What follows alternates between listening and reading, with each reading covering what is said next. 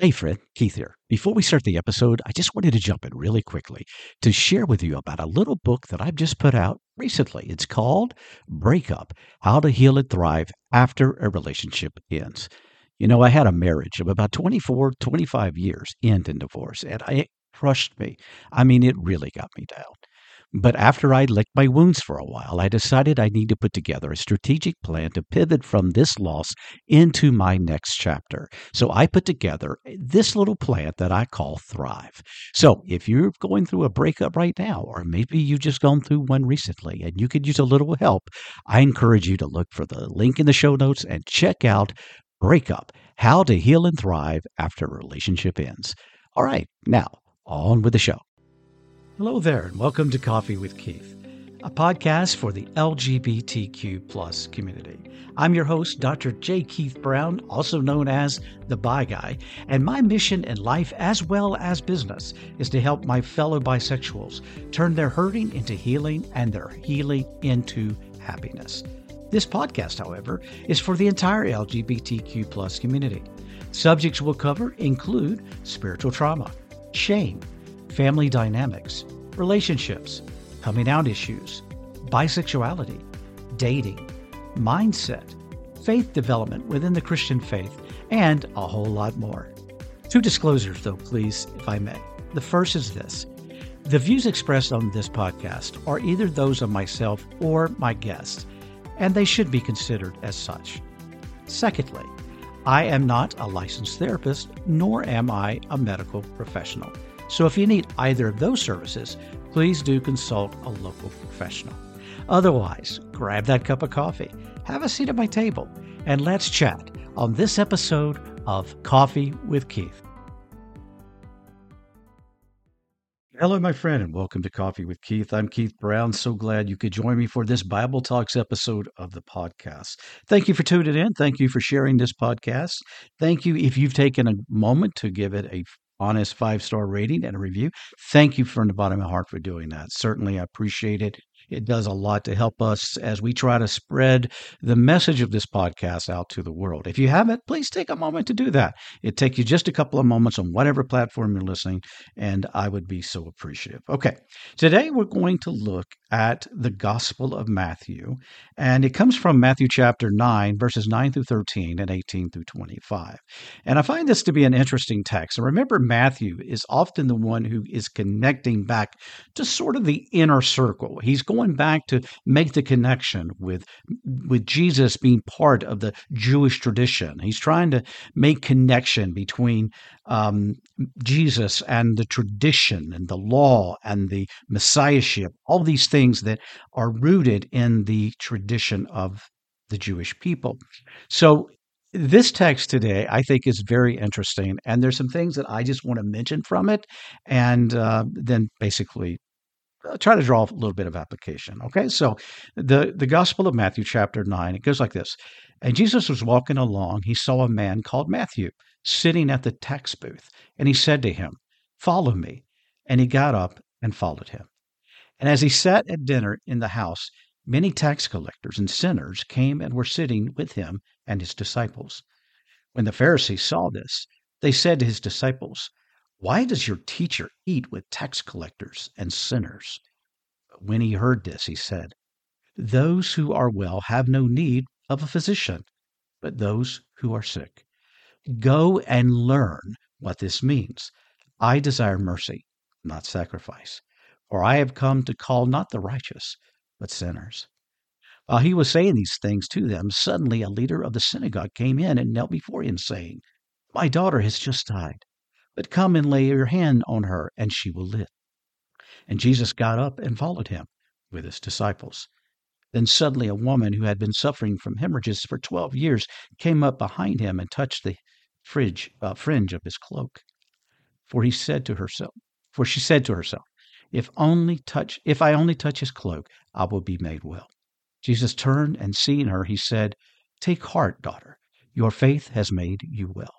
And instantly the woman was made well.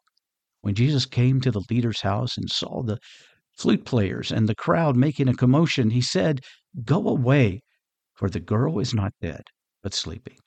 And they laughed at him. But when the crowd had been put outside, he went in and took her by the hand, and the girl got up, and the report of this spread throughout the district. This is an interesting text, right? Jesus, so many things going on here. Um, but let's just kind of work our way through it. And let me just point out a couple of things that I think are pretty significant we see in this text. The first is this guy, Matthew. Now, probably not the one who wrote this book, but Matthew, the tax collector. And if you know anything about the history of this time, tax collectors they were hated so much. They were collecting the taxes for Rome, but they would always pad their pockets. They were evil in the sight of most average people. People hate, sort of like we do today. Not many of us care a whole lot about the IRS, right? But tax collectors were despised, not because of their job, but because of their dishonesty, their greed. And Matthew was a tax collector. And it is interesting that Jesus, when he decided to begin calling people to go with him and walk with him and be part of his disciples, he turns to this one named Matthew, a tax collector, and says, Matthew, follow me. And Matthew does. And it just goes to show that with the power of Jesus, we can go from what we were to what we become. In other words, what we were in our lives in that hurting, desperate, sinful, whatever way that we were existing.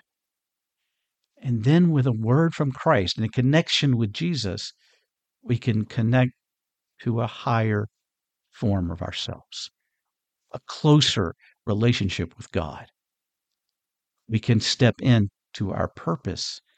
We can step into a new being, all through the calling of Jesus. And it's interesting that Jesus then went, this kind of shows the humanity of Jesus because he goes and he shares a meal. It's always that time to take and eat. It again shows that Jesus, the Messiah, Jesus, the God, Jesus, divinity, and yet Jesus, human, was taking food. And he was not only just taking food, it says that he was taking food among tax collectors and sinners. Jesus was among those who society, the elite of society, thought were wrong, who thought were evil, who thought were nobodies, right? Nothing. And yet Jesus sat and ate with them. It just goes to show the love, the grace, and the compassion that Jesus has even for those who are often the outcasts of society. Does that sound familiar to anyone? Jesus was sitting there eating the food, and these leaders of the synagogue, these haughty, arrogant, all-knowing people come and say to his disciples, why in the world does your teacher eat with these sinners? Their arrogance just coming out of them. And Jesus hears them and he says, he gives a little sermonette, if you will, about mercy and compassion. But it's interesting here because he basically uses the word go and learn.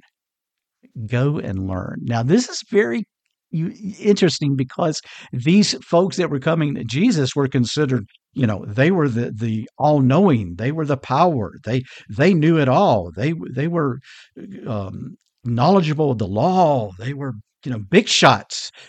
How dare him say they should go learn?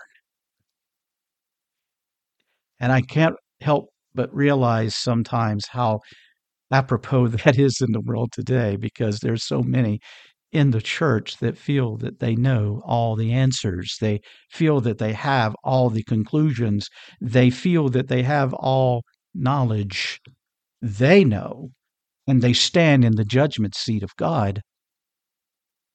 And the truth is, there is so much that we don't know, that we don't understand. And when it comes to the things of God, it is so much bigger than our finite human brains can even comprehend. And Jesus was telling them, a little indirectly maybe, go and learn. Go and learn the lesson of mercy. Understand about grace. Understand about compassion and love, which is something that was obviously void in their lives and in their beliefs and in their structures. And then it's interesting because the story goes that a leader of the synagogue. Now, this is, we don't know a lot about this leader. He's not named. It's just a leader of the synagogue. So it is probably assumed that he is sort of like one of the ones that just came and attacked Jesus. He's probably one who was in this group in some capacity. And yet, because of his need,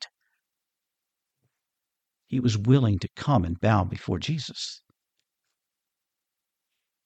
which goes to show that even those that feel like they have their lives together, that know everything and are everything, can be brought down to their knees in a moment. Life can get real, real quick. And it is in those moments when sometimes all we can do is fall on our knees before Christ. And like this leader, say, Jesus, help me. And in his case, he said, help my daughter. Jesus goes, and the woman reaches out and touches the fringe of his robe, and her belief and her faith was strong, and she was healed. And of course, we know that when Jesus got to the house, he raised this daughter from death to life. You know, it just goes to show me that Jesus wants us to be persons of mercy. If there's anything that this story, this collection of verses speaks to, is mercy. And it's interesting to me, I guess on a personal note, that Jesus had just been basically attacked by these synagogue leaders, right? He had just been called on the carpet, so to speak. He had just been rebuked for what he was doing and who he was associating with and what he was teaching, etc. And yet, when one of them came to him in need, how did Jesus respond? With mercy. Yeah. He didn't say, hey, you've been attacking me. You've been ugly to me. You've hurt my feelings. Get away from me. No. Jesus responded in mercy. Jesus went. So as I studied this and I thought about it, and I'm going, okay, Keith, how can you apply this to your life? Well, I started thinking about this. How many times, because of what I share, how I believe about affirming LGBT, etc., how many times have I been attacked by those who know it all, who have all the answers, who sit in the judgment seat of Christ? Well, the answer to that is many times, obviously. So then I have to ask myself, so how do I respond to them?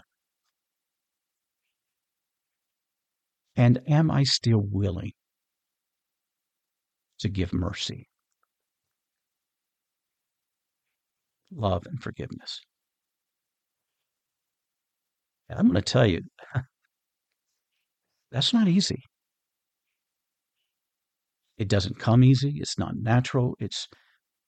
And many times we'd say we'd be righteous in our refusal to do so. We would be right.